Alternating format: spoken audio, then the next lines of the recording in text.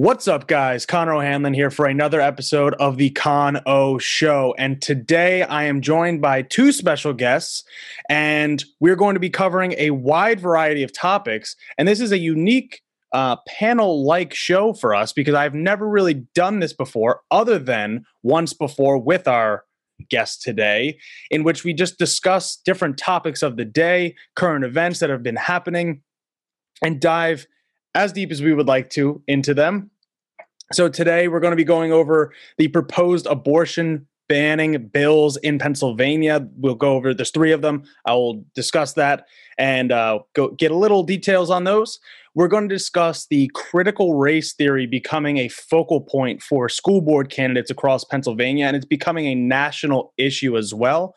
We will discuss the 1-year anniversary of George Floyd's murder, and we will talk about ExxonMobil and Amazon, the corporate greed that just continues and continues and continues. And hopefully, with some of the things we're going to be discussing today, we will come up with some solutions. So today I am joined by Jeff Kennedy and Kristin Volchansky. You guys can feel free to each take a turn to introduce yourselves. Go ahead. And Kristin, get into that mic. Hi. So my name is Kristin Volchansky. I grew up in the center part of the state in Snyder County, about 20 minutes away from Bucknell University. And how I got involved in politics is my father was actually on the borough council in the town where I was born when I was growing up. So I spent a lot of evenings, coloring in the corner while they were talking about water meters and and borough regulations. My father's also a history teacher, so that really kind of instilled a love in both my brother and myself about history and civics. And I went to Lehigh University and got involved a little bit politically there when the Iraq War started. And then recently in 2018, 2019, got a little more involved in my local county committee. And right now I work as a facilitator for the Hub for Progress, which is a grassroots progressive group in the center part of the state. And also I'm a member, along with Jeff, of Our Revolution Pennsylvania. Jeff, your turn. Well, how long do we have? You got I'll give you a minute. Well, for those of you who might recognize this mess of a face, I'm the host of The Kennedy Effect. We air live Sundays from 5 p.m. Eastern time until we run out of steam, usually 9 p.m. We started the program because there was quite literally no live progressive media in the Commonwealth of Pennsylvania. And sadly, to a point, we're not the only ones, but there's still a precious few of us. And you might recognize me because Connor's been on the program quite a few, 3 times, I think, already. I think 3 times. Yeah. And I'm the chief strategist for Our Revolution PA. I have been a member of the Democratic Party since birth and continue to try to improve and return the Democratic Party to its New Deal, progressive, Kennedy, Johnson, Great Society roots. I got involved probably, again, almost from birth. I ran for my very first office when I was 5 years old. I ran for class representative. I wasn't even popular enough to be class clown. I ran for class representative of my kindergarten class. And I stood in front of my kindergarten class and I said, I'm a Kennedy. We fight for the little people. We fight for people who are being marginalized. And we try to use policy to make life better for everybody. It's what this family does, and it's what it's always done. And I lost.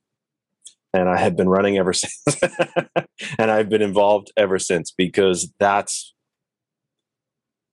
we've become terribly insulated and we've become terribly polarized. But the sad bit of the polarization is that it's become not just a polarization of Republicans versus Democrats, left versus right, old versus young, rich versus poor. It's actually become a polarization between truth versus fiction. And that's what we try to do every Sunday night, is a lot of truth. It's what you're doing here. It's why you and I are friends, among many other reasons. It's why you always come on the program, and it's why we're happy to be here to discuss the truth of the matter, the truth of what's going on. Sweet. And someday we will be live. I need to make sure that I can, I've tried to think about some live streams for video games, but that's more my wheelhouse of doing stuff live. Yeah, that's a whole realm. That's a whole universe I'm not getting into. We can jump right into some of these issues of the day here, because obviously anyone listening now knows that all three of us can pretty much talk pretty in depth on a lot of things and very, very verbose in a lot of ways. So I wanted to start, and this is what made me think of bringing you on today, is because the focus on Pennsylvania. And I know your show doesn't exclusively focus on Pennsylvania. My show doesn't exclusively focus on Pennsylvania, but we are both engaged, or all three of us are engaged in Pennsylvanian politics. And this obviously is happening in the state house and state senate, where three bills, I'm just going to read off exactly what the three bills were, advanced this week out of committee to ban abortions once a fetal heartbeat was detected, a ban on abortions after a diagnosis of Down syndrome in the fetus, and a requirement for burials after a miscarriage or an abortion. I'll take the first chop at that and just say that all three of them are really, really, really bad. That almost goes without saying. But specifically, what I want to point out before I kick it over to you guys is the burial one. I know a number of people that have had miscarriages, and I'm only 25. So if I know that, and that pain of having a miscarriage has to be amplified by having a burial certificate or a death certificate and a burial and all these other things for that, it's just really, really insensitive to these people that are really trying to claim that they're pro-life and having sympathy or empathy for the situation. But with that, I'll kick it over to you guys. What do you guys think of these bills? I think what you just said is very important, because not only is it insensitive, it's insulting. I mean, it's a tax on being misfortunate enough to have a miscarriage. And I mean, don't quote me on this, but I believe the last statistic that I saw is something like 40% of women will have a miscarriage at some point in their lifetime. So getting a death certificate, I believe there's a fee with that. Burial is not inexpensive, and cremation is not inexpensive either. So it is the fourth most expensive thing you will do in your life. Buy a house, buy a car, go to college, and pay for a funeral. Yeah. So why do this to women and couples at one of the worst moments of their life? I mean, it feels like salt in wound. I think that one's going nowhere. I think the fetal heartbeat too, on a legal level, is completely unworkable. There's really no way to say this is the day when a fetal heartbeat shows up. And that kind of gets to the core of what I always have felt is very, very problematic about the pro-life movement. If you talk to most religious people, they'll parrot back to you that life starts at conception. Well, there's no medical way to determine when that happens. It's not even medically a pregnancy until it implants in the uterus. So if you started there and legally defined life as conception, then you have really caused some real headaches for the fertility and medical field. if I opt to go through IVF, as I've had friends do, and they harvest several eggs, those eggs are fertilized, and then those embryos are frozen. If you say that life starts at conception, does that mean that I have to implant every embryo that was fertilized? Or do I end up being forced to give up those embryos to somebody else and have somebody else walking around carrying my child or raising my child? I mean, I think the major problem here is kind of twofold. On the Republican side, they have not talked about what this will practically mean when it happens. And on the Democratic side, we have discounted, I think, the debate over, does the government have a responsibility to advocate for life? And I think both sides have messed up this debate monumentally. I think the moment that the pro-choice movement walked away from safe, legal, and few, they lost the fight, because then they allowed the pro-life movement to define it as when life begins and killing babies and sexual politics and femininity. And then you get crazy statements from people like Steve King, who come out and say that, if women had the autonomy to choose when to become parents or not to become parents, there would be no more babies born, kind of implying that women only get pregnant accidentally. There's a lot of just irresponsible rhetoric and a lot of people making a lot of money off of something that is very personal and the government should not be a part of. I don't want the government deciding when life exists and when it doesn't exist. That is kind of an Orwellian future. I don't think anybody who watched, the events involving Terry Schiavo thinks. I can't imagine many people or the majority of Americans who watched that and thought, that's okay, that's acceptable. And I think this has become something that the temperature is so high on, we can't have a rational debate on. Yeah, and Jeff, you can take it after this, but I know exactly what you're saying when it comes to the definition of, saying like, all right, well, we actually want it to be affordable, we want it to be safe, and by making those things affordable, by making abortion affordable and safe, and making birth control affordable and safe, if not free and safe, you are actually reducing the amounts of abortions and the necessity for abortions. We can talk about class and talking about the disparity between people that can actually afford them and people who can't afford them, i.e. Donald Trump. Like someone like that is not going to have an issue, even if it was illegal to do that. The second part is that this will easily connect with what we'll talk about later with the critical race theory stuff, is when I would argue that we gave up, by we, I just mean the left in general, in a lot of senses, gave up ground to an ever radicalizing right wing. And we both talk about this a lot, Jeff,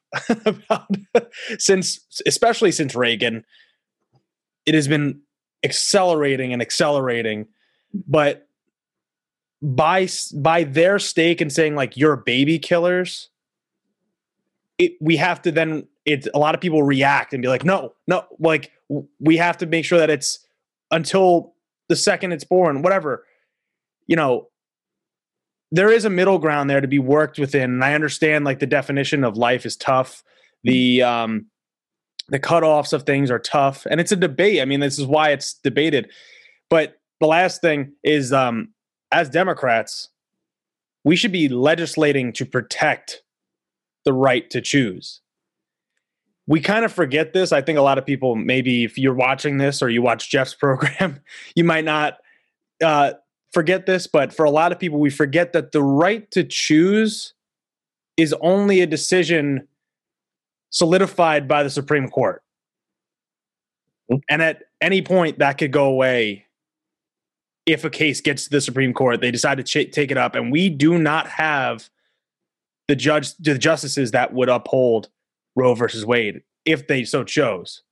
But yeah, Jeff, you want to take it from there, or Kristin too, you can hop back in. It doesn't. The only thing I was going to add there is I think we are reacting to the pro-life frame. And I think we need to take the argument back. Yes. Roe is not just about that procedure. And sorry, it just went out of my head. That's okay. But the only thing that Roe does is it sets up the test to argue when do the rights of the child supersede the rights of the mother. But it also sets up the precedent rooted in the 14th Amendment that people have a right to privacy and bodily autonomy. So before Roe, and I don't think we talk about these things enough, the state could pass laws to do things that today we would find abhorrent. Like I don't know how familiar people are with Carrie Buck in the Supreme Court, Buck v. Bell. But Carrie Buck was a mentally or intellectually disabled woman in like the 20s or the 30s. And the state of Virginia passed a eugenics bill about sterilization. And they sterilized her without her consent or her knowledge. And when she became aware of what was done to her and her family became aware, they filed a court case, went all the way to the Supreme Court, and they lost. And I believe it was Oliver Wendell Holmes, Justice Holmes, who wrote the majority opinion.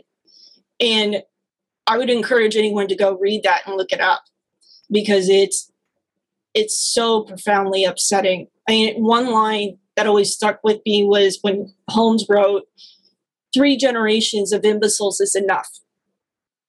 That they were literally legislating to get rid of people who were intellectually disabled through this very kind of archaic understanding that they thought that it was purely hereditary. And if you just stop these people who are intellectually disabled or, have maybe other developmental issues, you could create this perfect, I want to admit, Aryan society, and so it's not just about abortion. It's about the rights of people to make decisions at the end of life. For people who were intellectually disabled and lived in institutions, they used Roe to fight for the right to live in a group home and live as independent adults. So knocking down Roe does not just affect abortion. And I would also add, I'm not even sure if it would totally knock down the precedent at the federal level for a right to abortion. Because Casey versus Planned Parenthood reaffirmed Roe. It limited the length of time that you could get an abortion, but then it also justified abortion legally on its own terms, not dependent on Roe. So I think that the pro-life movement is a little disingenuous because they've sold this idea that if you just knock down Roe, that's it, game over, we're done. And it's not. Sorry. Yeah, I appreciate it. And that's some history that I learned something. I didn't know about that case. I mean, you very you hinted on it too, where you're talking about a perfect society, you talk about eugenics and you talk about some of this stuff. And then it's like, you're talking about a time period where Adolf Hitler was in charge in charge might be an understatement. Building it was in the Holocaust had Jewish people, it had gay people, it had people with disabilities, all in these camps. So these were, not to diminish any one of those segments. It's just that the time period could have gone a different way and we could be living in a significantly different society I'll be clear here, a much worse society because, there are crazy right wingers still believing that stuff. But yeah, go ahead, Jeff. I like to look at this in a completely different way. There is not a Republican or conservative candidate anywhere in the country who can stand in front of you or me or anyone and tell them what their real policy goals are. Not one. And what are those real policy goals? You'll know if you tune in enough that the Republicans are not a functioning political party any longer. They are a corporation. The employees are the people who are in the party structure and in elected office. The owners and stockholders are the top 1% and the largest corporations. Republicans have now turned themselves into their sole purpose for being at this point is to extract as much wealth from the bottom 99% as possible and send it to the top. So what does that have to do with abortion? A Republican candidate can't stand in front of you and say, I don't want to just cut Social Security, I want to end it. I don't want to just cut Medicare, I want to end it. I don't want to just cut public education, I want to end it. I don't want to just bust unions, I want them eradicated, and I want child labor laws eradicated. I don't want communities of color just to not have a leg up. I don't want them to have a chance. No Republican candidate in the country can say that and actually get elected to anything except in a few southern states. So why abortion? Well, you have to cobble together a constituency.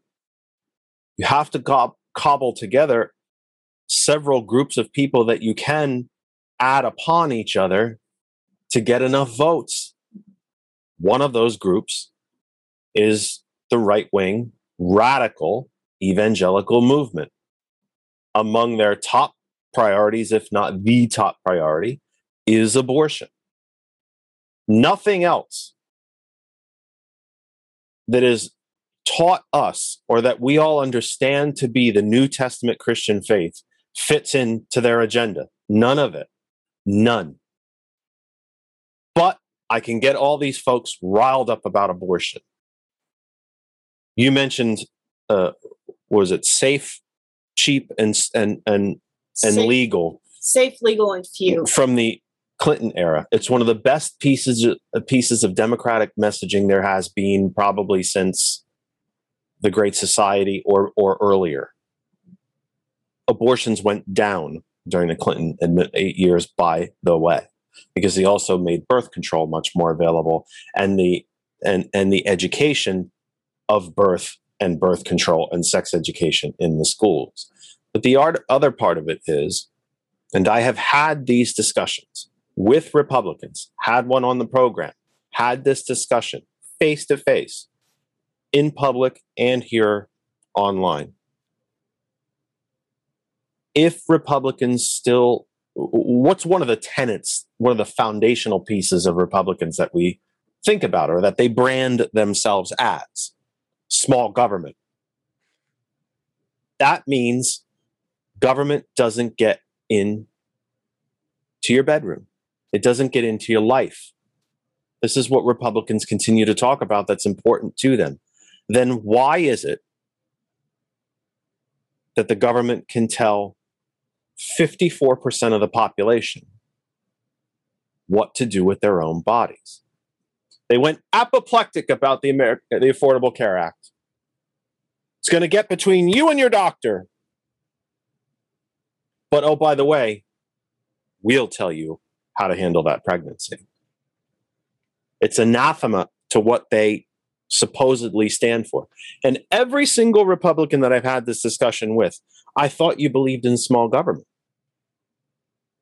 You simply cannot make the argument to me that you actually believe in small government when you want to tell 54% of the population what to do with their own bodies. That makes you, at a minimum, a hypocrite, or it makes you monumentally ill-informed on what it is you think you're standing for. And that's not even to mention the overwhelming percentage of self-described, self-identified Republicans and conservatives that can't afford their own existence. But we're going to tell everybody else how to. That, for me, is the key. Nothing that Kristin mentioned is unimportant. It's extremely important. But when I make the argument, I'm going straight to what you think you believe. You believe you don't trust government, you want to shrink government, you want to end government. But unless it tells her what to do with her body, then it's okay. It can't be both. It quite literally can't be both. I don't think any of these bills will advance as long as Tom Wolf is governor. Heaven forbid that we get a Republican governor, or they will all get voted on, and they will all go into the courts. The little known piece that, again, from the Roe decision is that the Supreme Court, remember also one of the things, Republicans hate activist judges, but we're going to send all this stuff to court, right? We're going to sue the heck out of it and let the courts decide. Roe created law out of thin air. There's no medical bases prior to that for the trimester argument. Yeah, that's true. None. There was no such thing in a woman's pregnancy as trimesters. The court decision created that. It created medical, what would you say, practice or medical jargon, standards, jargon out of whole cloth. But that was okay. Those activist judges, they're okay with us. Just to add in as a side there, I do think that, it did, Roe builds off of like the Griswold decision and some of the opinions that were written saying there has to be within the Constitution an understanding that there is a privacy implicit for marriages, because otherwise, a lot of these other amendments just do not make sense. Like not being, like if we were married, I couldn't be forced to testify in a court trial against Jeff. So if you say, and there would be ample opportunity to do so. There'd be plenty of chances. Don't incriminate yourself here. So I definitely agree with Jeff. The trimester test did not exist at all, but it was definitely building out of a legal precedent. In fact, I think the trimester, the whole idea of it was probably born out of some sense of compromise that, well, we do kind of want to limit this, but we can't eliminate it. So let's try to thread the needle in between. Very long answer, but that's what I would look at it. I mean, ladies, guys, whoever's watching and listening, try that. Try to get to these folks and look them dead in the face and say, but I thought you didn't want government involved in your life. Because if they can do that, and I don't keep saying this just for fun. If they can do that to the majority of the population, 54% of the U.S. population are women. I hope I still have that right. It was 54 last time I saw. If they can do that to the majority, what's next? What's next? And I know that sounds like almost like a Republican argument, but what's next? Do we backpedal on interracial relationships? Do we backpedal on gay marriages? What's next? What do we take back? Whatever we find socially distasteful to us. No, it's socially distasteful to a tiny, tiny majority. And let me say this too, I respect their opinion about abortion. It's the way we're going about it. You want to eliminate abortions? Then teach women how to not get pregnant. Or just get them access. Snip some guys. We have a responsibility here. She doesn't get pregnant unless we do something first. I don't smile at her crooked and she gets pregnant. I have a role to play here. This is not all on women. Ask your Republican friends, family. Ask crazy Uncle Larry at Thanksgiving, because he doesn't have an answer. Well, and I think what you just said gets to, in my opinion, the core of what the issue really is. I do think that it is partly religious for the pro-life. But I also think the other half of it is, and I think this has become really evident in the way that they've gone after birth control. It's about control.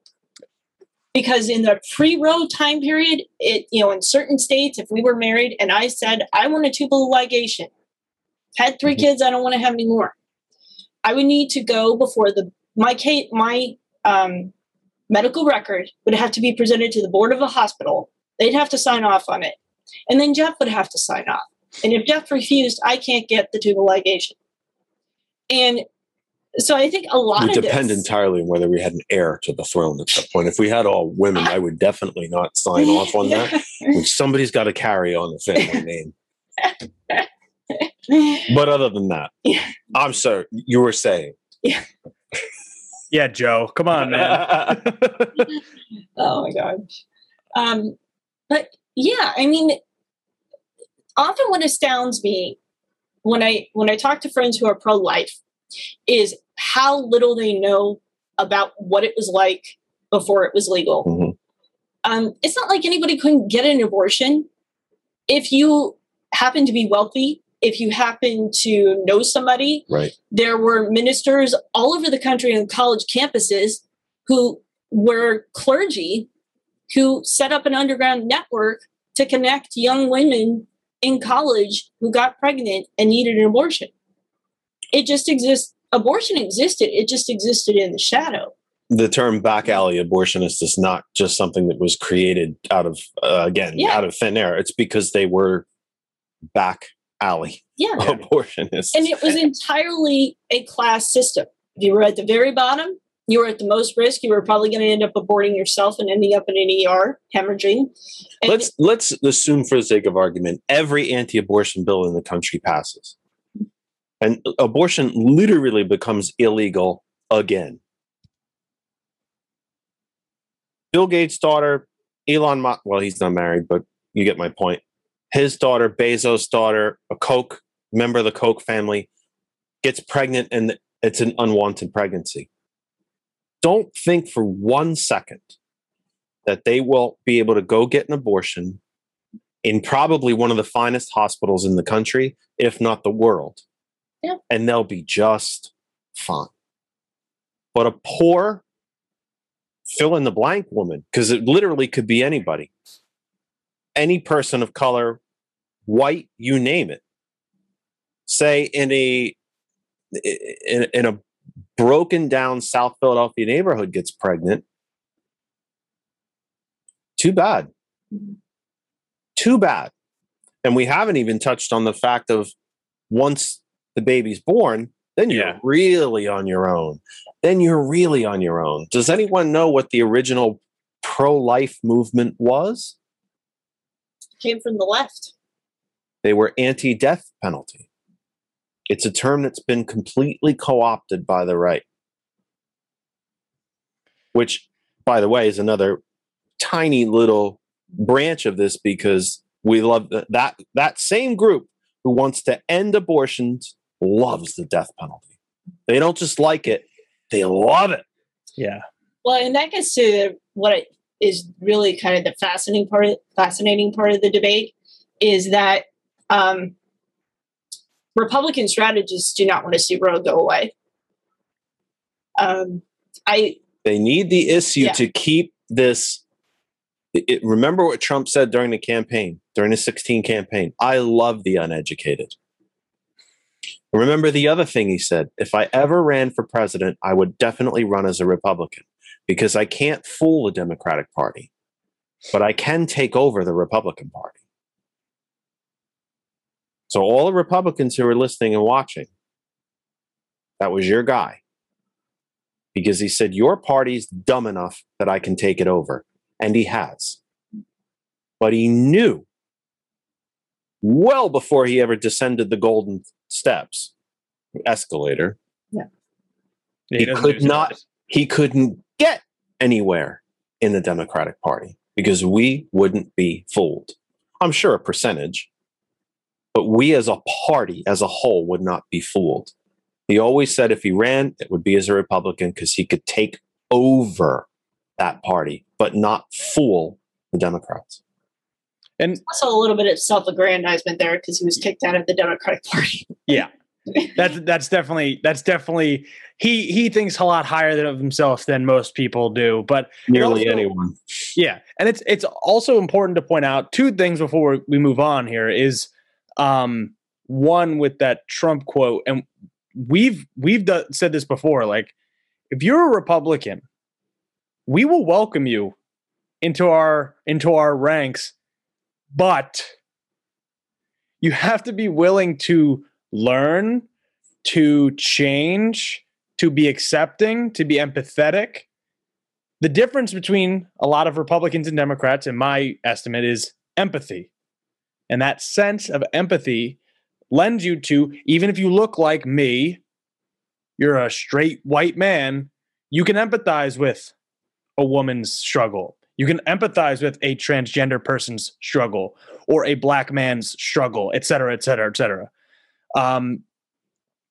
We are welcoming to people that want to not be fooled by someone. Like, that is what that is really what I want to point out is that is what Trump and a lot of the elite think of us and of voters in broad strokes. They think we are idiots. Well, in the Republican Country Club class, I mean, Lehigh University is a very wealthy private school. When I attended, there were some middle class kids. You could find your niche, but there were also a lot of kids who are very, very wealthy. And I got there in the fall, and in March we started bombing Baghdad. And I remember in 2004 having a debate with one of my friends. She was obviously voting for Bush. I was voting for Kerry. And she said, I just cannot understand why you're voting for Kerry. And I said, well, because I have a 16-year-old younger brother who is 2 years away from having to register with the draft. And she looked at me and said, people like us don't go. And that's the reality that I don't think we have been very good at capitalizing on as Democrats, is that, and I grew up in the center part of the state. You know, Fred Keller is my congressional representative. He comes home, he puts on cowboy boots, he goes to Longhorn Steakhorn in his, steakhouse in his white truck, and everybody thinks of him as a good old boy. But I also have known Fred for a while. That's not really Fred behind the scenes. I mean, he does kind of tend to like the finer things. And there's nothing wrong with that. But just personally, as somebody who grew up in a rural town, I get offended by the good old boy play acting on the Republican side. I would also say, though, on the Democratic side, I do think we have to practice radical listening in the sense that a lot of what we're seeing, this entrenchment on religious issues and, on culture, is because they feel like they're looked down upon. When you use the word change in rural PA, it's something that is imposed on you by people who don't know you and don't like you. So I think, people like us being able to have conversations with friends and open up a little bit of space where they feel like the religious beliefs or cultural beliefs are respected, that doesn't mean that we have to, whitewash actual bigotry. And here's the final thing on this, and because I want to segue this a little bit, but we can respect people's choice. Yeah. And that's the thing. It's a choice. When no one's forcing anybody to get an abortion. Yeah. Although when we ban abortion, you are forcing pregnancy. Yeah. It is a women's health issue. Men can be a part of it, but we are not the decision makers. It is a choice. But yeah, we've pointed out the hypocrisy on the pro-life. I don't even call it that. I refuse to accept that framing because they're not against the death penalty. They're not. My fundamental belief, if you say that you are pro-life, you guys agree with me on this, you cannot say you are pro-life without supporting universal health care for every single human being. Mm-hmm. Because without health care, there is no guarantee to life. Yeah. Or a background check. That's the other one. I mean... Yep. Weapons background checks. Universal background checks for weapons safety. Yep. If we're pro-life and we care that much about life, then let's make sure we have a rock-solid safeguard against someone who does not have a right to have a gun getting it done. So real quick, I'm going to segue this. I'll actually slowly weave these together here. But I want to segue into, obviously, all three of us are not, we're not black, if you're watching. Wait a minute, what? But we're Volchansky. Is that I was before the vaccine.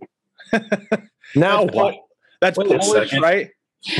Ukrainian. Ukrainian. All right. So we have Ukrainian and two Irishmen. Mm-hmm. But I want to talk about issues that have been. Well, I guess the first one is a couple tempers in the room at the moment. just a little bit.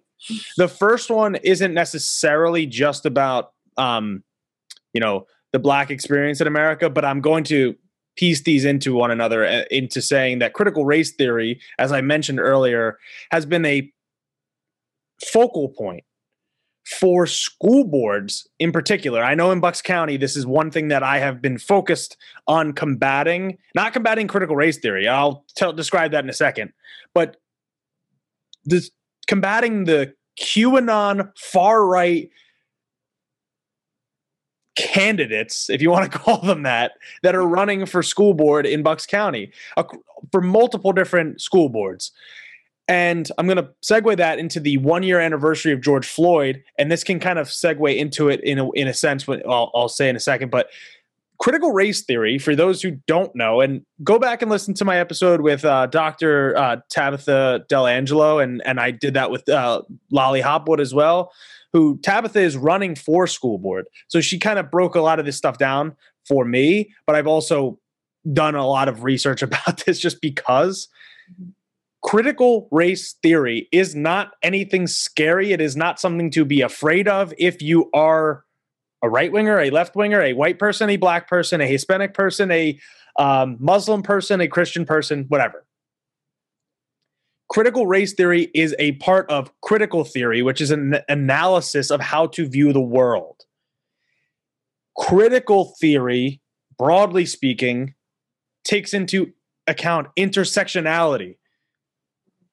Critical race theory talks about viewing the world through the lens of race, but it is not at the exclusive nature of ignoring class, of ignoring gender, of ignoring, you name it. The rest of the list goes on. Critical race theory is just one lens. I also want to point out that it is not being taught to our kids. I don't have kids, but it is not. Even if it was, it wouldn't be an issue to me, but it's not being taught to kids in school. So I don't know. Have you guys noticed an uptick in this? I've seen people talking about it on the congressional floor. I've seen people talking about it running for office. So have you guys seen people talking about this throughout Pennsylvania? Because we're not that far away from each other, but far enough. Did you win? I see this as nothing more, and I say this very carefully as to not sound dismissive of it, because it isn't. I see this nothing more as yet another list of wedge issues. I can't get you to come vote for me on economics because I don't have any economics. I can't get you to vote for me on my platform because I really don't have one. So I have to use these wedge issues to try to inflame you. The Republicans have become the party of hate, of grievance, of fear. That's the one. Of outrage, It's the theory that there's 10 people in the room and one of them is super rich. So there's 10 pieces of food in the room, and you can insert your favorite food if you wish. But there's 10 people in the room. One is super rich. There's also a box of 10 donuts. He takes 9, leaves the last one for the other 9 of you to split amongst themselves while walking behind you and whispering, going, "The guy's going to take your donut." And that's what we're left with. Yeah. If you expand that out, it's that rich person walking behind you saying, "Guy over there is gay. The black guy's going to take your job." None of that's going to happen. None of it's going to happen. Also, they can walk out with the 9 donuts they already have and hopefully steal the 10th one from you while you're not even looking, because you're looking at these shiny objects. Everybody's so inflamed about Marjorie Taylor Greene. She's the shiny object. She's the thing we all look at and get incredibly ticked off about, while the rich continue to steal everything we have. This is not a small issue. It's not. It's the same reason why the right, the self-identified right, is all inflamed about the 1619 Project. When you talk about critical theory, critical race theory, or the 1619 Project, do you know what all that stuff is? History. It's facts. It's data. Let's bring it home for you and me. Irish need not apply. If I'm studying that time period, all critical theory tells me is that I'm going to study it through the lens of an Irish person who was living at that time. The history of it is still the same. It's history. There is no alternative history. Fiction writers write about alternative history. What if Germany won World War II? What if we never entered World War I? What if we had lost the Revolutionary War? These are what ifs. And even those stories are based and studied from the point of view of this thing didn't happen. So what came from the thing that did happen, and how would it be different if it didn't? This is about history. And it's about inflaming a base of people who cannot take care of themselves, but we're going to try to convince them that as long as we take care of rich people, you'll do better. And how do I get you to the polls? They're going to take your gun. They're going to force abortions on you. They're going to teach you Black history. That's what this is about. And this is the one place where her and I properly disagree. Do Democrats need to listen to other constituencies? Of course. Of course, you don't learn anything if you don't listen. But we also need to go right into these places like Central PA and like rural parts of this country, like states that used to be solidly Democratic, like Wyoming and Iowa and Idaho, before the Kochs bought them out, that used to be solidly Democratic, and remind people of exactly what the hell this party has done for them. And they're the ones that need to start listening a little bit and hear what their party has done to them. We have to start talking to people again. And that's why I think some folks on the right are so scared of critical theory. They haven't just used it as a wedge, they actually fear it, because there's a lot of truth in it. And the truth is that every Republican president has suffered a recession. Democrats fix it. The stock market has actually gone down under every Republican president since Reagan. It's gone up under the Democrats. Budget deficits grow under Republicans. We have to tell these stories. And it's, again, in no way am I trying to set aside your original question about race theory. It is simply, it's a symptom of the greater disease. And again, that's not to minimize it. It's a symptom of the greater disease. And let's not forget the fact that the right also wants to turn education itself, all of education, not just race theory or critical theory, into a for-profit industry. You can't afford it. Sorry, you don't get an education. And let's go back to our first topic, small government. I thought Republicans and conservatives liked home rule, and they liked school boards. But when Republicans from Kevin McCarthy on down say we can't teach this theory in our schools, that sounds like big government to me. So which side of the hypocritical bridge do you want to fall off? Pick one. Or stay on the bridge, come to the other side, and at least give us a listen. We all know that there's plenty of Democrats that we don't agree with nearly anything on. Yeah. If there was a list of 10, we might only agree on 3. But I'll take the Democrat every damn time because they're not trying to actively kill me or turn me into some piece of machinery that as soon as my body finally gives out, I can just be tossed away. And after we get rid of child labor laws, I'll find a young, healthy 8-year-old to take your place. That's the depth of the depravity that we're discussing. You might have brought it up through abortion and race theory or critical theory, but we have to really look under to the deep, deep depravity of the party opposite us. And they're not. They're a corporation.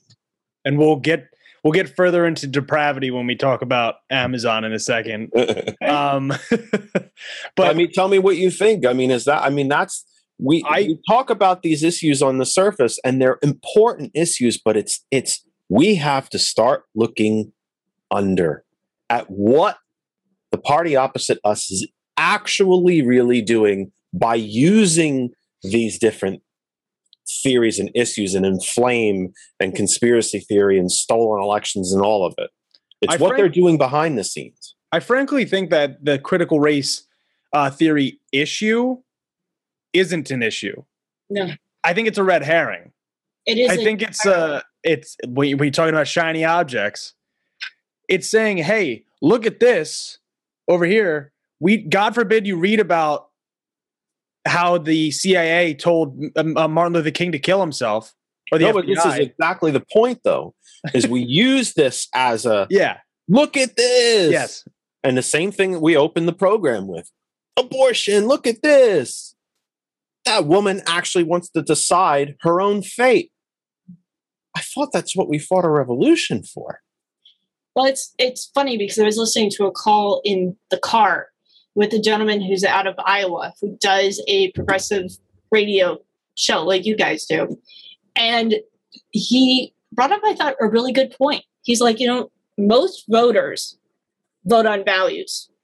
They vote on values and a shared connection with the representative or political party that they've interacted with. And he went on to talk about, the fact that I'm quoting him or paraphrasing, Republicans show up with a gun to a gunfight and Democrats show up with a filing cabinet. And we immediately dive into all the facts and all the detail and we get in the weeds. And he's like, that's not how voters operate. That's how the activist base operates.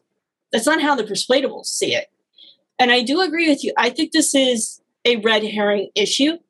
I think conservatives latched onto the word critical and race. Let's be honest here. Yeah.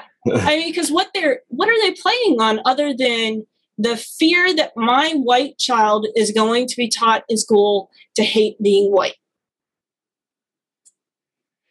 But to hate America. This is partly why I take the tact that I take, is to actually play on those emotions. And I don't care if they hate me for it. I don't care if they walk away a non-believer, because they're probably going to be a non-believer anyway. But if all I can do is plant that seed in what I usually refer to as the back processor, I can leave you with something here that maybe ponders and grows and festers in your brain for a few weeks. I try to play on that. No, Mr. and Mrs. Self-Identified Republican, I don't think you're stupid, but I think you've been lied to. And I think you're better than that. And why aren't you pissed off yet? And yeah, I do use a lot of data and facts and science on the program. You've heard me quote them out of my head ad infinitum.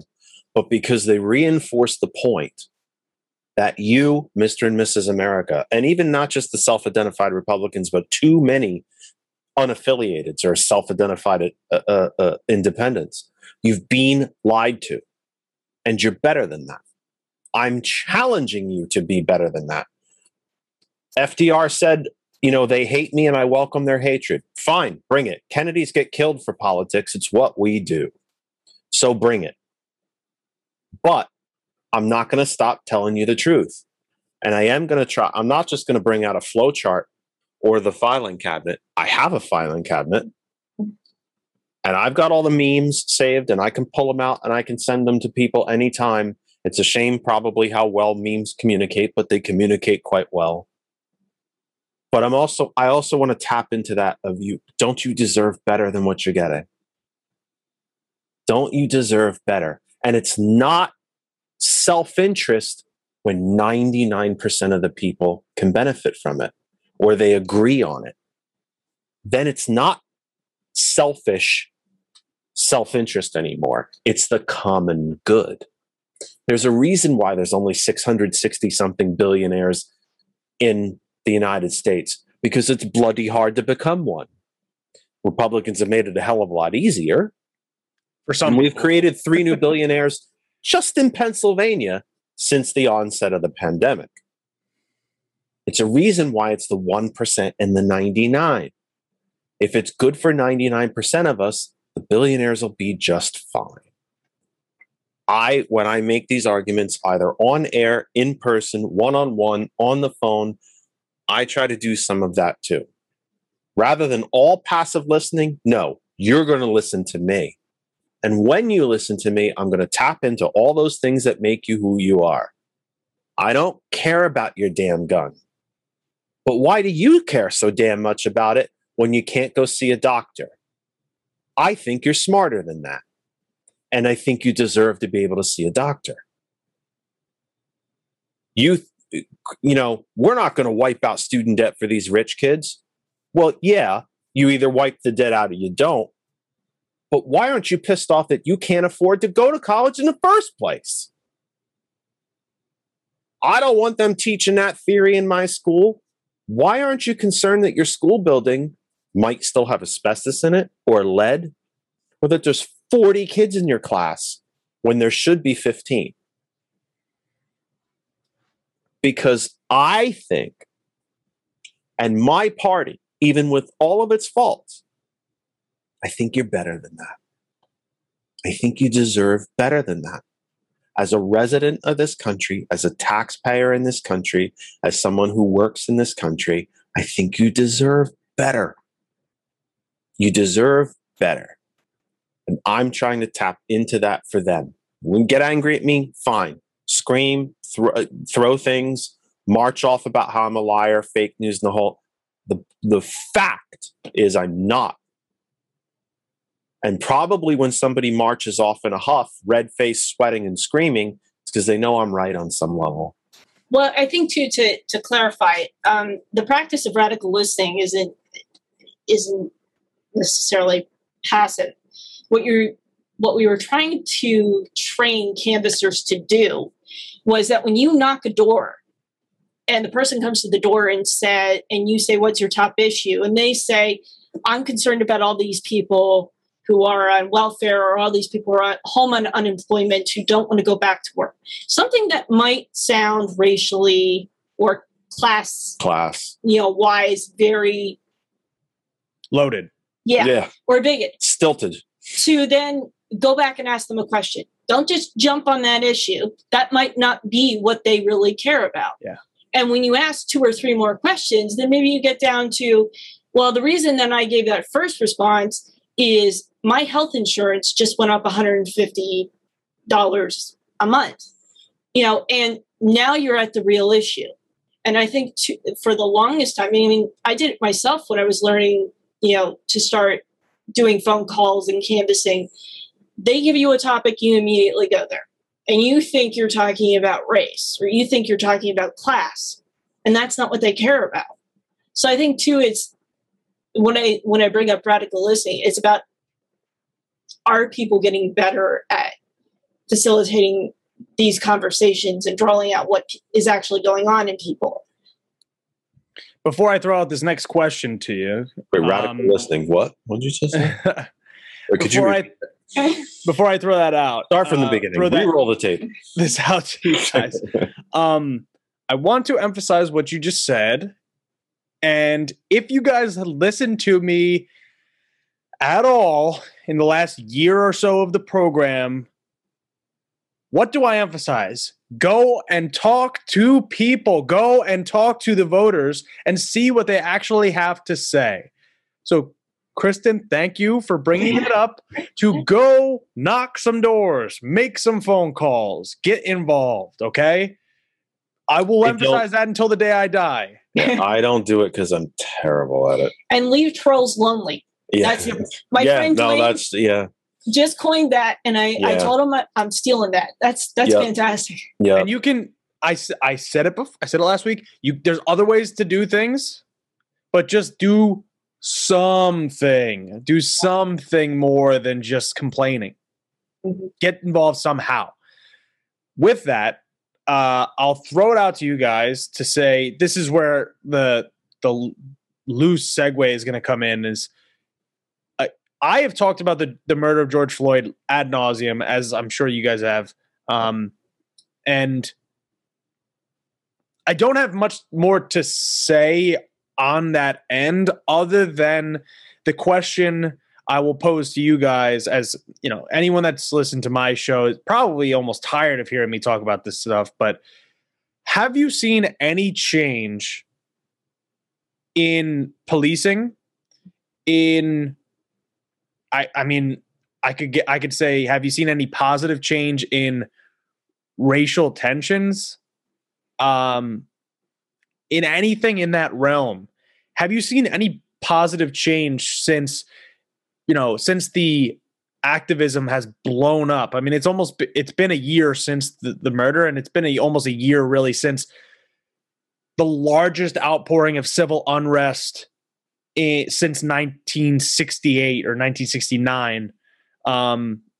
Globally, by the way. Right. And actually, arguably, it was beyond what had happened in the 60s following Martin Luther King Jr.'s assassination. So have you guys seen anything change? I feel like, believe it or not, I actually feel like it has. I don't think policing has improved. Generally speaking, across the country, we still see shootings at an alarming rate. There are Western European countries that are part of the OECD, the so-called first world nations, where you can count on less than these fingers how many times the police will actually fire their firearms in that entire country in a year. I believe there were eight police shootings in all of Germany last year, and some of the Scandinavian countries had nil. So we just shoot first, ask questions later, especially if it's a person of color. So from that standpoint, because you did have two questions in there, from that standpoint, no, I don't think there's been an overwhelming improvement. There's been small pockets of it, absolutely. But I don't think generally as a whole it has improved. But what I do think has improved is this concept of Black Lives Matter. I think there is a ever increasing number of us who have had the courage and the intellectual honesty to step back and say, I don't think I really ever quite saw it that way. I just happen to think so. I know that there are probably folks of color, good folks of color, who would disagree with me, and that's fine. we're all individuals and we all have our opinions, but I think the greater mood of the country, those who are already racist are just more in their camp. They're just further entrenched in their camp. Let's be blunt. The country could split again tomorrow. If the Confederacy could reform, they'd do it in a heartbeat. They just would. They'd also fail, but they would do it just like they would have in the 1800s. They'd fail economically, but they would do it again in a heartbeat. It's the Confederate states that take more money from the federal government than they send. It's the blue states that send it. So, but I do think even in some of those areas, you've seen a bit of an awakening. Do we as white people fully get it? Nope. And we're never going to. Never. But I do think we've seen an awakening. I do think we've seen, you mentioned empathy before. I do think there's been a dramatic increase in empathy. Just for folks to take a step back, folks who look like us, just to take a little bit of a step back and say, I'm not sure I ever really got it. You can't, the power of these things, we all have one. And now we are seeing the injustices that we only ever heard about. Now we can see it. When George Floyd is on the ground and begins to hallucinate because of a lack of oxygen and call for and talk to his dead mother, you and I would never have known that if we hadn't had the opportunity to see it. When the young boy gets killed in Cleveland, and I'm ashamed that I've forgotten his name. Tamir Rice. Tamir Rice. Because before the cop car even is in park, they're out the door and they've shot him. They didn't ask. They didn't say anything. They didn't put the car to a full stop, open the door, and even pull and point at him and say, drop it. Before the car even comes to a rest, bad choice of words, before the car even stops its forward motion, they're out and they've shot him dead. And we would never have known it if we didn't see it. Now we all get to see what our brothers and sisters of color have been living with. And that's why I think the empathy has grown. You can't watch the coldest among us. You can't watch some of these videos and not feel something. Does it make you non-racist? Does it make you complete? Are you marching out with your black brothers and sisters the next day? There's millions and millions and millions and millions of white folk who haven't made that step, but they now feel something they never felt before. And that can't be a bad thing. The deaths shouldn't happen. I wish they shouldn't have happened. I wish they would not have happened. Let me correct myself, that they would not have happened so that all of this was necessary. But it was going to keep happening. It's always been happening. Now we finally got a chance to see it. That's what I think the big thing is. And it has, to borrow a phrase that's actually getting co-opted. You want to talk about getting co-opted by the right. It has woken us up. This has always been happening. Now we get to watch it and see it. And it makes us all more empathetic. I certainly hope it does anyway. It makes the majority of us more empathetic. And for that, I'm optimistic. Yeah, I'm very happy. I'm very happy to see much more people showing. It's the concept, and you saw me talk about this, was solidarity. Mm-hmm. Empathy and solidarity. Solidarity is always associated with unions. Yeah. But it cuts through class. It cuts through race. Cuts through religion. You show solidarity when people need it, mm-hmm. and when you might not know if they need it. Because we are together. We are more similar than we are different. Two things. There's no scientific differences in race. The actual scientific classification, what's the name that you call it? The species classification. Species. There's no separate human species because you're black or Hispanic or Asian or Polynesian or name it, name it. We have different physical characteristics in the same way that there are giant turtles and small pond turtles. Humans share 96% of their DNA with cats. There's no difference. Black folk are not a different race. Race is a social construct. That's exactly what I was going to say. There's no scientific basis for it. When I anchored an, 6 or 7 hour long George Floyd memorial, I spoke to Senator Durbin. I spoke to several Congress people, several state reps. And I've been fortunate to have many guests of color on my program. And it occurred to me literally every now and then the old gray matter kicks in and I actually think of something somewhat clever. And it occurred to me, and I was speaking to one of the reps, and I wish I could remember which rep it was that I was actually said this to. I said, by the way, and I prefaced it a little bit. I tried to cushion it a little bit because it sounds very snarky and it sounds really nasty, actually. I said, it just occurred to me. Let me ask you a question and see if I can attack the problem from this standpoint. What do you want? What do you people want? And he was silent. I said, because it occurs to me, you don't want anything different than any of the rest of us. Quite literally nothing different.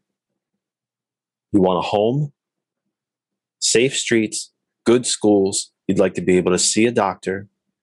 I'd love to hit $1 billion lottery just like the next guy. But if I can't, I'd like a job that I can sustain myself, keep a car running, and maybe even go on holiday every now and then.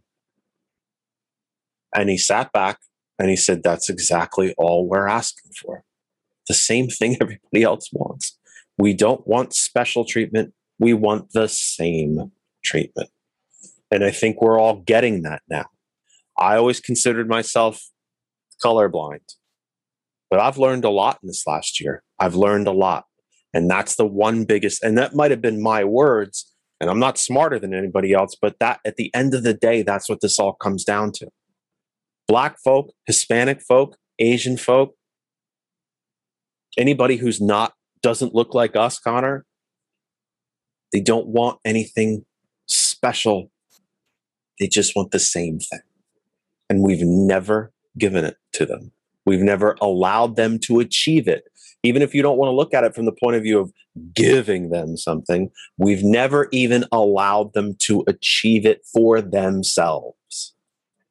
And not just the anniversary of Mr. Floyd's murder, but the anniversary is coming up of the Tulsa massacre as well, which is one of the great underreported things in the history of this nation. It's one of the most monumentally misunderstood, least understood, and it was obliterated. Not categorized, but cataloged. That was the word I was looking for. It came in there eventually. Under-cataloged seismic events in the history of this nation. Folks of color do not want special things. They just want the same thing. That's all. I would add it, at least from my perspective, because I was back home during the summer when this happened. I feel like we took 2 steps forward and we took a step back. And in the category of the 2 steps forward, yeah, I saw a lot of people come out and go to protests. And a lot of white people come out and go to protests in support of, the Black Lives Matter movement or police reform. It prompted Senator Haywood, who I still don't really know how he became aware of these protests, to actually come to our area and say, thank you so much. This is fantastic. I really want to work with you on this issue. And he was getting ready to introduce police reform legislation. So I do think that we did make some progress. And we saw also a lot of young people get involved, and particularly young people of color who for the first time felt like they really had some agency to shape their lives and the lives of, people in their towns. The step back is that I don't think enough reform legislation has passed. Right. And a couple of weeks ago, I had a opportunity to have a really wonderful conversation with a man who is a constable in Lycoming County for over 2 decades. And he attended the police academy. And he said to me, a couple of months is not enough training. It's not enough training anymore for you to teach these cadets how to fire a gun, how to fill out an arrest, report, and do the paperwork and do some, physical training with basically, for lack of a better term, takedown techniques. And then boom, you're out the door and you're a police officer. And I totally think that that's true. And that's what we still need to fight for, and also supporting police in the sense that the job of a police officer has expanded to social worker, and child welfare advocate, mental health counselor. That's not their job description. We used to have social workers and psychologists who did that job. And then we decided at some point it would just be cheaper to let the police do it. We require more education of our teachers than we do our police. Boot camp for the military is longer than some of these police academies. Not all, some. And we certainly, as Democrats, talk an awful lot about how undervalued our teachers are. I know that there are many police officers who make more than teachers, but we're undervaluing them as well because we're not giving them the backup. You have to have a college degree to be a police officer in the Nordic and Scandinavian lowland countries. You have to be, you don't even, in Germany, pretty sure it's Germany, you don't carry a gun for the first 2 years that you are an officer. Even think about the steps that we've made in how we refer to our own police. 40s, 50s, 60s, protect and serve. Right? They were the neighborhood officer. They were peacekeepers. Then in the 80s, they began to morph into police officers. After 9/11, they got lumped in with first responders. Now they're law enforcement. Very top down, very heavy. Now they're law enforcement. It's not protect and serve. It's not keep the peace. It's law enforcement. Even just these subtle little things of how we think of and look at our own police. And my guest on the last program disagreed with me as a veteran that he is not concerned about the military to police pipeline. I am. We know the old saying that, when all you see are nails, the only solution you have is a hammer. When you are taught to kill first, it's pretty hard to de-escalate from there. It's pretty hard to walk up on a Tamir Rice and talk him down when you've been taught kill everything that isn't in the same uniform as you. So I do worry about that pipeline. But I think when we talk about messaging as Democrats and talking to people instead of listening to them, the one union that the Republicans have in their pocket are the police unions. Here's military gear. Here's body armor. Yep. Here's everything you need. Except, by the way, when you go on strike and you want more money, we can't help you with that. But here's a Humvee. Here's a tank. We'll help you out with that. And their unions are, and yes, I'm going to use the word, dumb enough to fall for it. Because if you go on strike and you wanted more money, we're not going to help you there. You want better health coverage, we're not going to help you with that. But we are undervaluing our police. And I know some people might drop into your show or they might be doing something in the background and they hear that and they're like, what? but we are undervaluing them because our cops are not supposed to go when they go to a domestic abuse situation. Fine, restrain the guy, separate the woman. But where does the counseling start? They're not educated enough for it. They're not prepared for it. We as a society are not preparing them. When someone ODs on the street, they're not drug counselors. What do? Cuff them, throw them in the back of the car, throw them in a cell. It's not a solution. It's good for the private prison industry, but it's not a solution. And even just on a practical level, my grandfather was an ATF agent, and he very often would interact with local, police officers and police precincts. And, that was during like the early 60s to like mid to late 70s. And he never really saw an officer sent out on duty in a squad car alone. Officers were sent out in pairs. Yep. Now we're sending them out alone. Almost always. Yeah. And my next door neighbor as a kid was a state trooper. And I know that was an anxiety that his wife had, that when he pulled somebody over, you didn't know who you were walking up to, and you didn't know if there's a gun in the car or if this person has warrants out on them. That is a legitimate anxiety. My criticism, as Jeff said, is that after 9/11, they sent them all this military equipment to the point that I remember Connecticut, the police, the police in that town that had basically like a decommissioned Bradley armored vehicle. Oh, lots of them got Bradleys. Yeah, and they couldn't even drive it down a street because it would destroy the pavement. Yeah, and the chief of police was like, what I really needed was enough income to be able to go out and hire more officers. Right.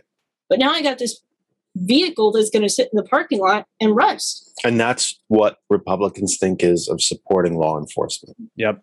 Let's not give you the ability in your local budget to hire more so that you can take the stress off of all of them. You know where I met my first cop? He was directing traffic. Yeah. So I could cross the street and go to a high school football game. That's how I met my first officer. Not because what was that in the 60s? That was back when we used stone tablets. That's when I sent ravens to communicate with people. But thank you for that. I appreciate that. What a way to wrap. What a way to get to the end. Thanks for that. But it's how I saw my first police officers, is that they were at events where large people gathered, and basically they just kind of stood there. Mm-hmm. And if you needed help as far as where did you go, they would point you in the right direction. If a child got separated from their parents, they were the first ones you were taught to run to. Yeah. That's how I met my first officers, not thinking that some of them are wound so tight that they don't care about this. Well, you were speeding, boom. That gets back again to race. I mean, my first memory of a police officer was the officer from the Selinsgrove Police Department telling all of us good luck as we walked into school at middle school after getting off the bus. Now, if I grew up in an urban environment, like, some of the school districts in like Allentown or Bethlehem, right. Their first interaction with a police officer is going through a metal detector. Yeah. And having the police officer look them over. It's suspiciously. Yeah. I mean, so immediately think that there's something off. Yeah. Yeah. And you guys both mentioned youth, young black, not kids, but young black adults, whether they be kids or teenagers or, in their 20s. And I want to plug 2 interviews that I did about this time last year. Oh, we can go. We'll come back when he's done plugging. No. I don't do my plugs like you. It's not as long. But it's one with Kaya. Her name is Kaya. Go check that one out. And one with Chandler. Those 2 interviews I would really, really recommend, because they talk about growing up in Doylestown, over 85% white, and talking about their perspective growing up in a town like that. A wonderful town. I love Doylestown, but we can learn and we can grow from that. Go check those out after this one. we still have one more thing I want to cover, which is I'm gonna lump these together and you guys can chew on whatever piece you'd like, okay? But I'm gonna lay them both out. So there's the good and the bad of corporate America at this point right now. I'll start with the bad because I fucking hate Amazon.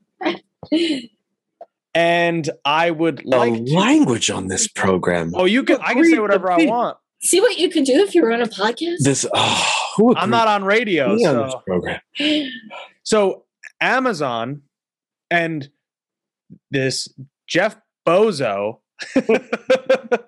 Amazon, I just think this is something that I wanted to bring up, but Amazon is just putting up a therapy box. About the size of a phone booth. You don't get therapy in it. It's just a phone booth where you can sit there and stew. You can take a minute for mindfulness, which, okay, fine, mindfulness is good. But when you're working in a warehouse, they're going to give you a booth. Make sure that they don't necessarily give you healthcare. Make sure that they don't necessarily pay you a living wage. But Amazon and Jeff Bezos, who has made billions. He's worth $200 billion. Say that again? He is worth over $200 billion. He is worth more than the GDPs, the gross domestic products, of over 2/3 of the nations on Earth. Gross domestic product of Afghanistan is $2 billion. Gross domestic product of the poorest country on Earth, Haiti, I believe is under $1 billion, actually. He's worth $200 billion. Yep. So my perspective on this, especially I want to bring this up in the closing days of Mental Health Awareness Month, is that this isn't healthcare. This is not mental health care. Mental health care is healthcare. Having healthcare provided to you is important. Having access to go see a therapist is important. This bullshit where there is a phone booth where you can sit there and stew is ridiculous. So to me, that is the one side, the horrible side, the underwrought of our system, of our country, of our service economy. Exactly. No industry, no unions. Exactly. And then I will leave it up to you where you guys want to go with this. I'll give you the good side.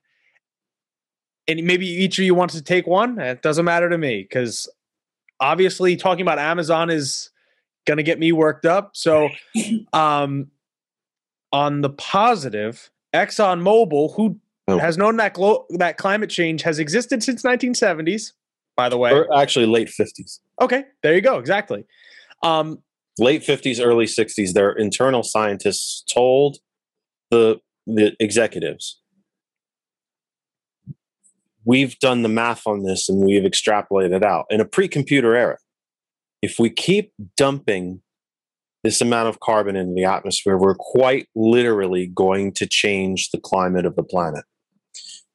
The thing that always bothers me is that these are supposed to be smart businessmen, right? They've built this company. No one had the courage or the foresight, and I happen to think it's foresight, to say, okay, it's science, it's in front of us, we get it. In an era where science was still king.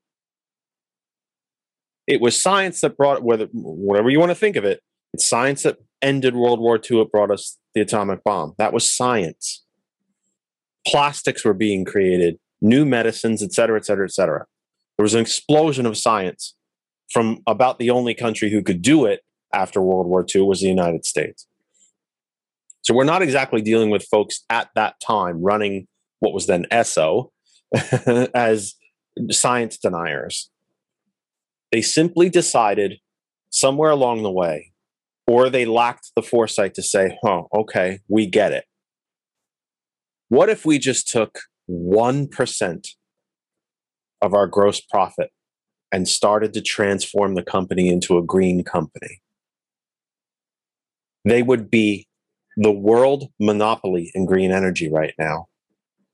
And none of them even had the foresight to think of it, or if they did, chose the easy route. Nope, let's keep digging, drilling, burning. And that's the problem with the structure of corporate America. It shifted. When you start giving CEOs part of their salary as stock. And when did that start? It started in the 70s and the early 80s. No, it started in the 80s with Reagan. Well, it was kind of Reagan. But anyway. It all started with Reagan. It all ended with Reagan. We've shifted to a point in corporate America where the sole job of a CEO is to keep the stock price up. Yep. That's it. And that in no way, in my mind, leaves room for doing what Jeff is suggesting. That would deplete the stock value. The shareholders would go nuts. You'd probably get, reamed out. And if you continued, you'd probably be fired. So I think part of the challenge here is reimagining what corporate America looks like. In my opinion, I think there should be a workaround on the board. Yes, so. But before we continue a little bit more of a back and forth here, is because I didn't get this. I told you guys before this, but I didn't get to finish. Was that on the ExxonMobil board of directors, 2 climate activists were actually elected by the shareholders to be on the board of directors. So for those who don't know, the board of directors is functionally the leadership of a company. They're like a council, usually made up of appointees that are voted on by shareholders, but a lot of times they're CEOs of other companies or they're big, large stockholders. Exactly. So you get this weird dynamic where it's like, okay, they're not representative of one, the small shareholder, or 2, the stakeholder, which is never talked about. I went to business school. I am an accountant. I learned about the stockholders and the stakeholders. Not once have I ever heard about the stakeholders outside of business school because they are not the focus of these companies. But it's a sloppy analogy, but the board, because it's not a clean analogy, but the board of directors of a company is the legislative branch of a company. The chief executive is the executive branch. Yeah, there is no judicial branch in a company, but they are, for lack of a better term, HR. I guess they might be the judicial branch. Yeah, maybe, but they're sort of the legislative branch. It's a sloppy analogy, but it's not dissimilar. In Germany, if you have a company of more than 500 employees, you are required by the German Constitution to have union representation on your board of directors. Do you have any idea where that came from? It came from the United States, as we helped them construct a new constitution after World War II. The United States government insisted that another foreign government include union representation on its corporate board. Some of you might remember several years ago when the Volkswagen plant in Tennessee was going to unionize. The governor of Tennessee a Republican, went crazy. The 2 Republican senators visited the plant, told the employees as they walked in, broke the law by doing it, by the way, that if they unionized, the plant was going to shut down and move. Volkswagen itself had to come out and say, we've never said anything of the sort. We're used to having unions. We would actually encourage the folks here to unionize. We think it would be good for them and be good for us as a company.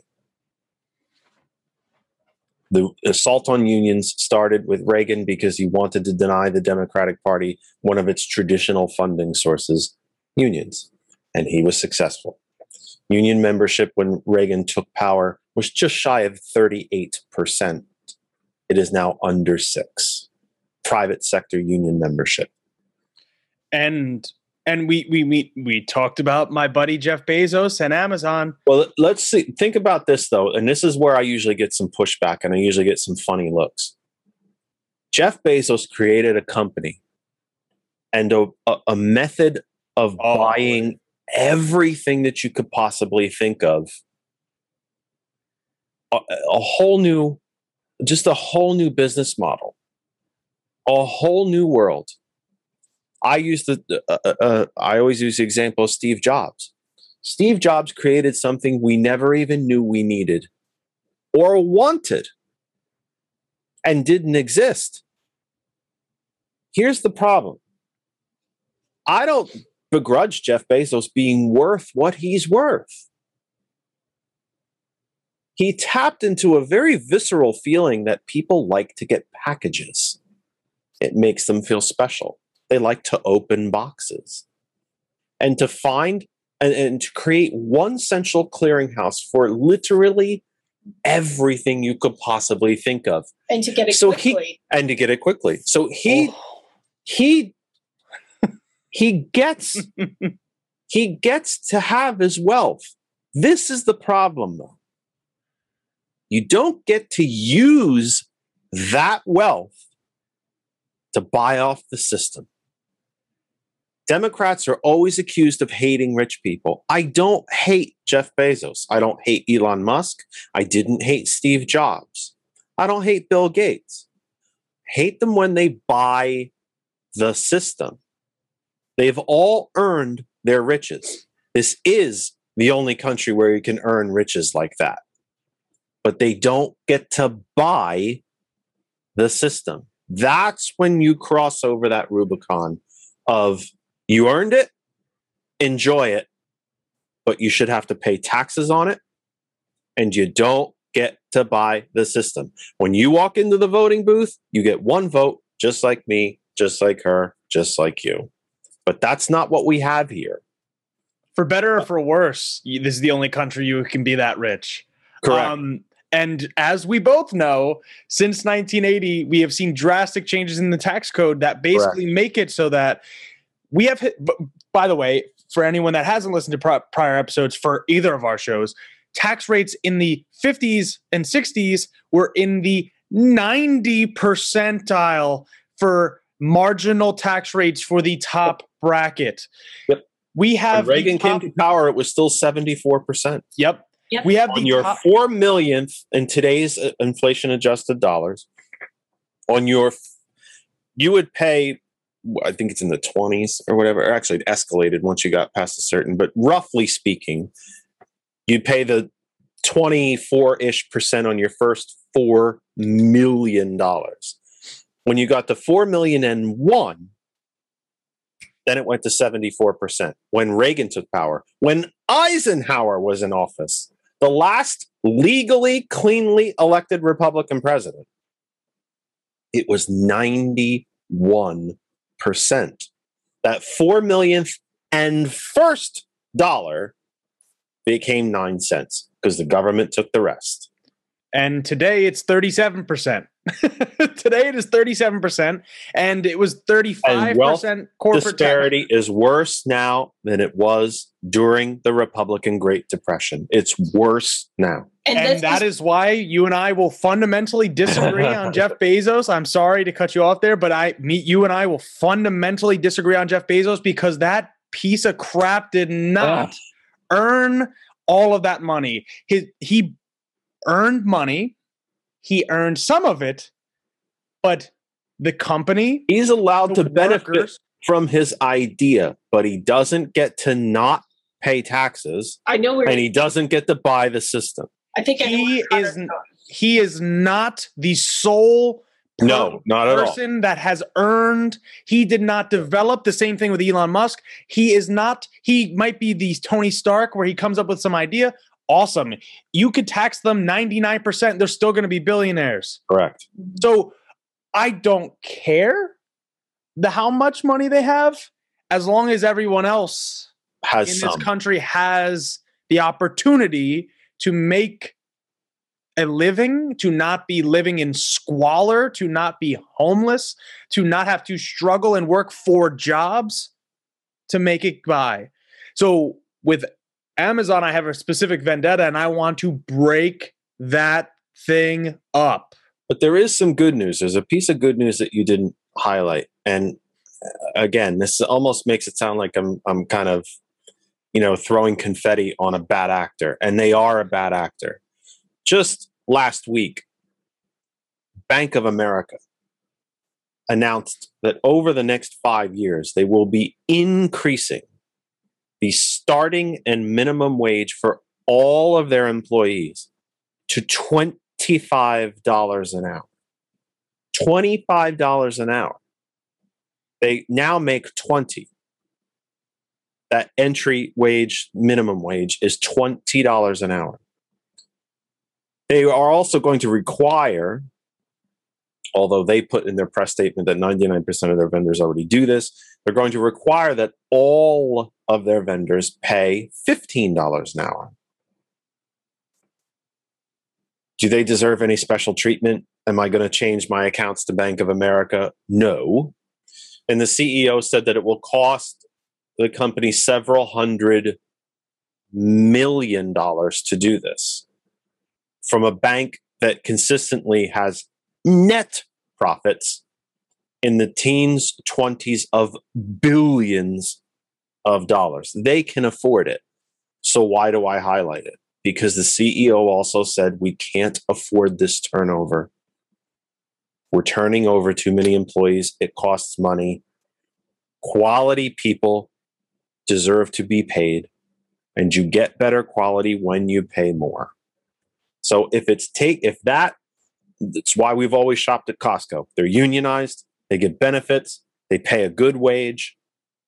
And that's why I don't shop on Amazon, by the way. They're not perfect, and Costco's not perfect either, let's be blunt. But there is some good news, I think, that's creeping into corporate America. There are 8 million less jobs now than the beginning of the pandemic. Not 8 million people out of work, 8 million less jobs, period. But yet there's still somehow a labor shortage. I'm not an economist. I can't put all that together. But it does seem that the person seeking work has a much better chance of actually finding decent work than 725 work. There is, for whatever, everybody on the planet is hiring. You can just, when I drive to work, I see signs on the ground in front of businesses like campaign signs. We're hiring. Yeah. Benefits from day one, things like that. Are they perfect and great? They're not the $50, $60, and $70 an hour jobs that carpenters and electricians and machine operators and desperately high-skilled people are earning. I'm not here to tell you that it's perfect, but it does seem to me that this labor imbalance that the pandemic has caused does seem to be driving up the floor for everyone. And when one of the big 6 banks is going to pay $25 an hour, we shouldn't exactly ignore that.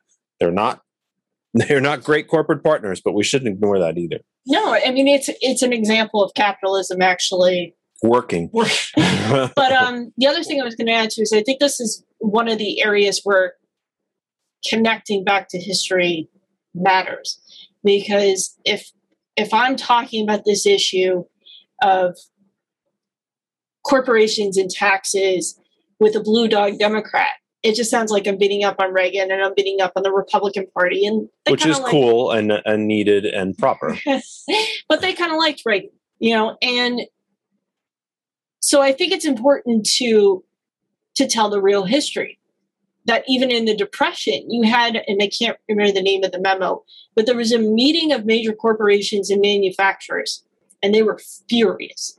And their perspective was that FDR was making owning a business a nightmare, that you were going to be run through this tyrannical federal system, and that the way that they could combat this was to use class and race to divide the working class and distract them so that they could start chipping away at mandates to offer childcare and wage controls. And then in the 50s, that comes back, and it comes back in a different form as the John Birch Society. And they went after Eisenhower and called him a socialist and a communist, which to most reasonable people sounds crazy. Yep. But it's always coming back in some form. And it's no different than when Rockefeller and Carnegie tried to buy a president, and I would argue successfully did, until he keeled over and they ended up with Teddy. And what is hilarious is they had intentionally stuck him in the vice president because it was where, political careers go to die. Then the president died and their worst nightmare took the Oval. The first progressive. Wore the label and wore it proudly. Before I close on anything, do you guys want to give a final word on anything and tell my viewers where they can find you? Go ahead. Floor is yours. Where can I find you, Kristin? Usually downstairs. Usually downstairs in the kitchen. Yeah. Eating and making large meals for 2 people. Go ahead, you go first. Let's wrap up quickly. If anybody wants to get in touch with me, you can do it through our Revolution Pennsylvania. You can just send a message to the page. Same thing with the Hub for Progress. If you send a message to the page, you'll get one of the facilitators. So if it's not me, it'll be, somebody else who's great. On politics, on state politics, I would say, the abortion bills make me furious as a woman, and just having somebody play politics with something so serious and so personal. But I would reiterate what you said about, and Jeff has said about shiny red herrings. There's a lot going through the state legislature that's on the calendar that is really, really terrible legislation. And just to highlight one of them, it would be, I believe the number is SB 425, which was introduced last year and failed to get out of the committee. And now, they dusted off an oldie and a goodie and they put it back. Basically, what this bill would do is weaken the state laws about patient consent before you have a major procedure or surgery. So instead of having it be the anesthesiologist and the surgeon, it could be a nurse practitioner. It could be the nurse anesthetist. The surgeon and the anesthesiologist, at least to my understanding of the way the bill is written, having read it, do not really even have to come in and see you before you have surgery.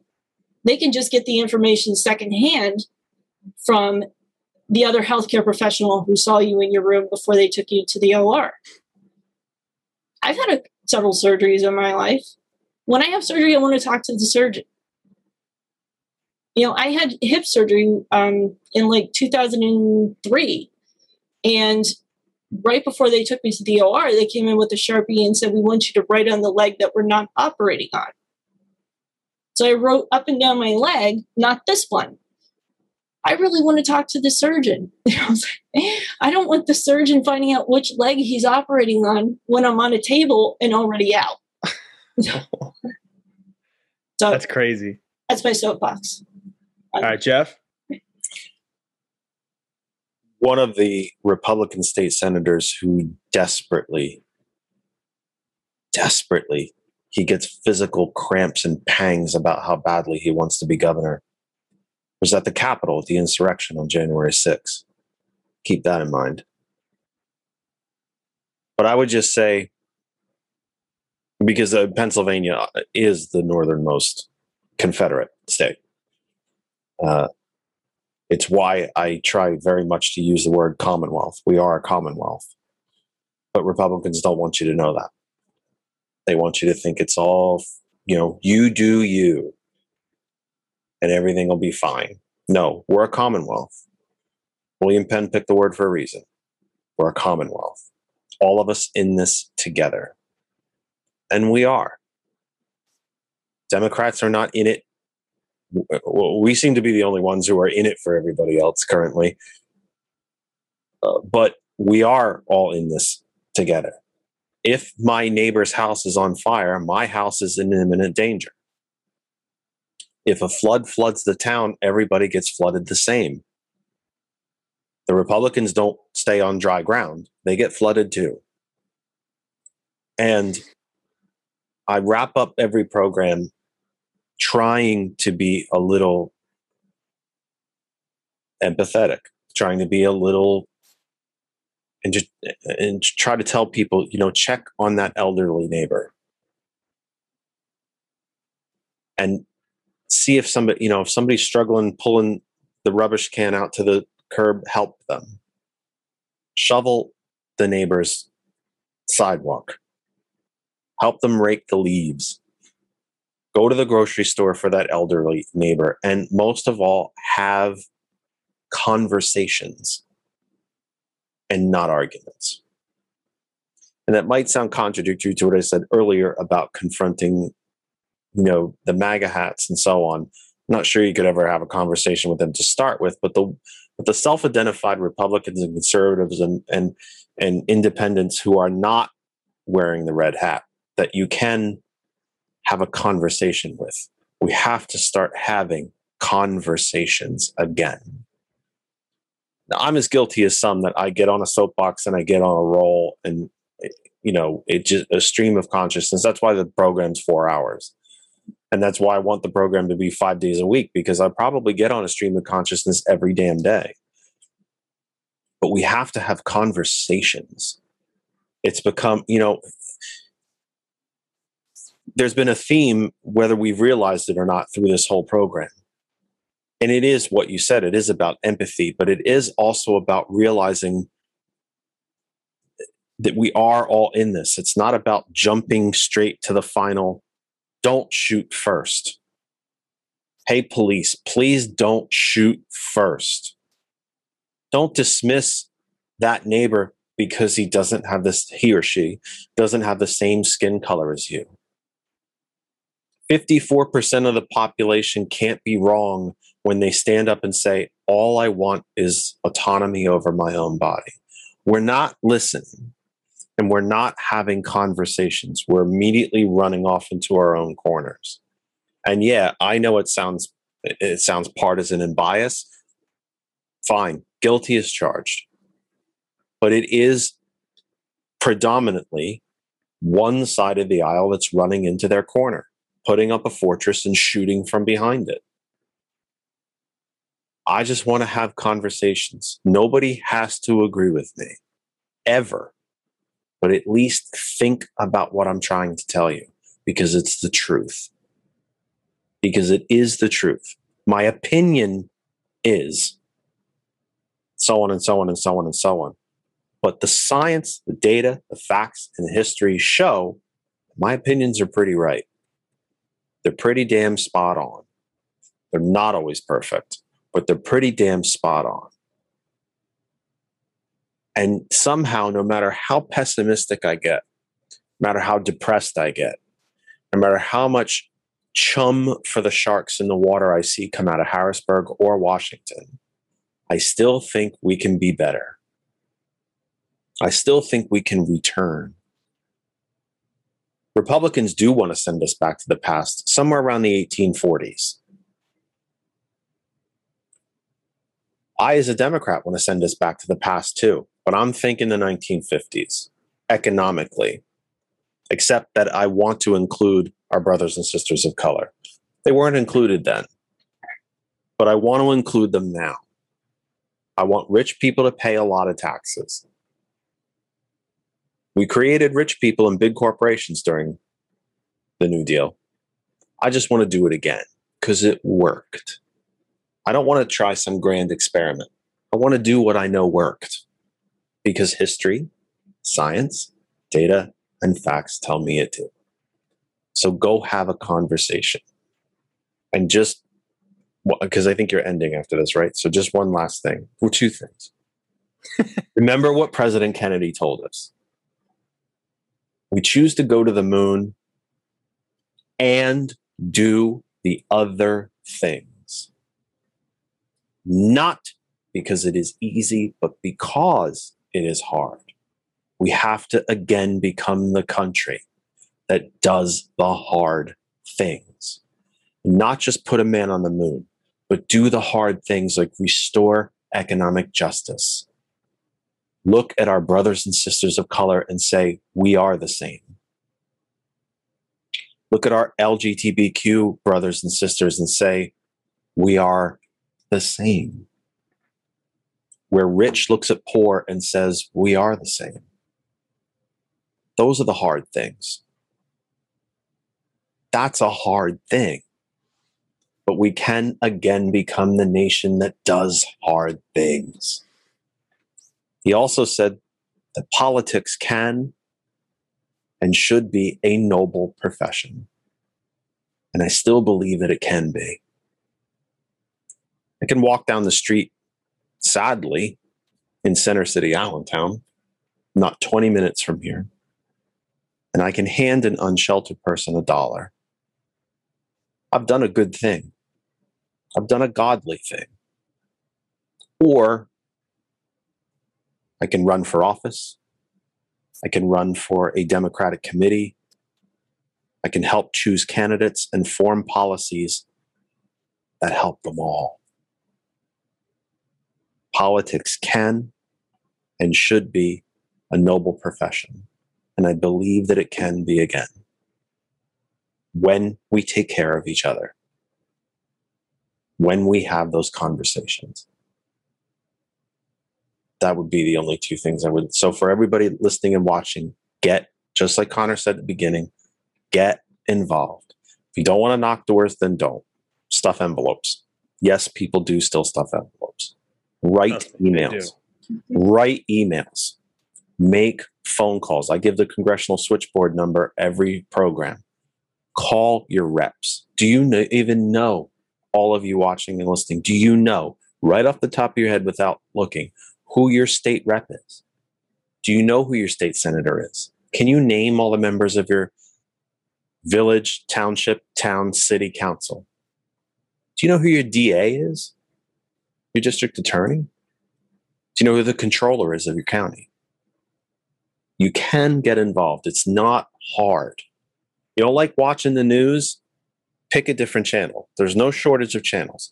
You don't trust any domestic news? The Guardian, BBC, Canadian Broadcasting, they report on the US a lot. Go there. You can get involved. It's not hard. And it doesn't take we do double-digit hours a week because I guess we're gluttons for punishment, but you don't have to do that. Go to your town council meeting. When's the last time you went to a town council meeting? When's the last time you went to a school board meeting? Not stood up and burned the room down or gave some fiery speech but literally just sat there with the paper agenda in front of you and followed what was going on. We have to re-engage, and we can. When we re-engage, I believe that civility will come back. And the only thing I would throw in, I agree with Jeff wholeheartedly, is also, just keep the faith. I mean, sometimes you see people get very, very involved. And, particularly like calling legislatures, they'll call their legislator maybe 3 times. And the legislator doesn't change their position. And then they go, well, it doesn't work. It does work. It just takes a lot of effort and a lot of time. Sustained effort. Sustained effort. I've been lucky enough to know a few staff who work, for legislators at the state or the national level. They keep track of how many calls come in and whether they're for or against, and the member comes back to their office, and that's the first thing they want to know. Yep. How many people called? So it's sometimes just continuing to move forward, even when you don't see the change happening. My mom always used to say to me when I was a kid, change is slow. And then all of a sudden it just breaks through. And she would tell us this story about how, she at her high school organized a bunch of girls in her class to fight for a girls basketball team. And they, for a long time, weren't getting anywhere. And then all of a sudden, the culture changed. And then suddenly the school board was open to a girls basketball team. And so it's hard. It's hard and it's long. If it was easy, anybody would do it. That's right. Yeah. And Jeff, where can we find your show? Oh, goodness. Where can you not find it almost lately? I'm very blessed, truly blessed. The easiest places to watch and follow the program are our home group Facebook page titled That Other Side of Information. You can watch the program there live. All of the previous episodes are there. Sadly, you have to scroll a long way to find them. The YouTube channel is also called That Other Side of Information. It is the best library, the best repository for all of our past episodes. That Other Side of Information, and the audio only, the radio portion of the program is now live around the globe. I actually heard from one of the owners of hot101.net not a few days ago, said the numbers are very, very good. He's very pleased, and we are literally getting listeners from all over the planet. Not a small thing, and we might have a TV outlet coming up soon. So you'll have me on. You'll have me on when you get on TV again. I have to have you on when you get on TV. Do you know the very? You've seen some of the comments that come through when you're on the program. Ooh, who's that? Ooh, that's probably my grandma. So Facebook, That Other Side of Information, YouTube, That Other Side of Information, and hot101.net. Sundays, 5 p.m. live. Not this coming Sunday. If you're watching the podcast at a different time, we're coming up on Memorial Day. We're not doing a live program Memorial Day, but we'll be back right after that. Excellent. All right. Thank you guys both for coming on. I really appreciate it. Do go check out Our Revolution PA and That Other Side of, the Kennedy Effect. That Other Side title, of Information. Right. And that's a great way to get involved too. Yes. Our Revolution Pennsylvania. You can find us on Facebook as well. There's a very active page for Our Revolution Pennsylvania. Very easy way. If you're in the Commonwealth, as we are, and you're looking for an outlet for political engagement, you don't know how to start, you don't know where to go, you just know that you are not happy with what's going on, or you know what, maybe you are happy with what's going on, you want to keep it going, or there's something good that you want to build on. Our Revolution Pennsylvania. Just look for us on Facebook. We're super easy to find. I answer messages personally for Our Revolution. If you send us a message through Messenger, very simple. There's nowhere that you can't find us. We're super easy to find. And that's how we met. So, yeah. Poor you. So remember, get involved if you can. If you want to follow this show, you can follow this show on Facebook at facebook.com/TheConO Show. And you can find it on That Other Side of Information, because I usually see it when you post. And if I don't see it, you tell me when you post, and then we put it on That Other Side of Information. Yep. So you're there. You can follow. That's you usually post our YouTube links. You can follow the show if you're watching on YouTube. You can hit the subscribe button down below and the thumbs up button. That helps us get in the algorithm. You can follow me on Twitter at Con O'Hanlon. The show is on Instagram. I'm on Instagram. And you can, if you have any money to help us, I will shill to help get the production value of the show up, to help promote the show on the Facebook algorithm, whatever it is. $5 a month. You can become a patron at patreon.com/TheConO Show. All of our tiers are based on the New Deal, the Green New Deal. You can go check them out over there. So you can go from $5 to $20 and anywhere in between there. We would really, really appreciate that. Once again, thank you, Jeff. Thank you, Kristin, for coming on. And until next time, stay safe. Peace.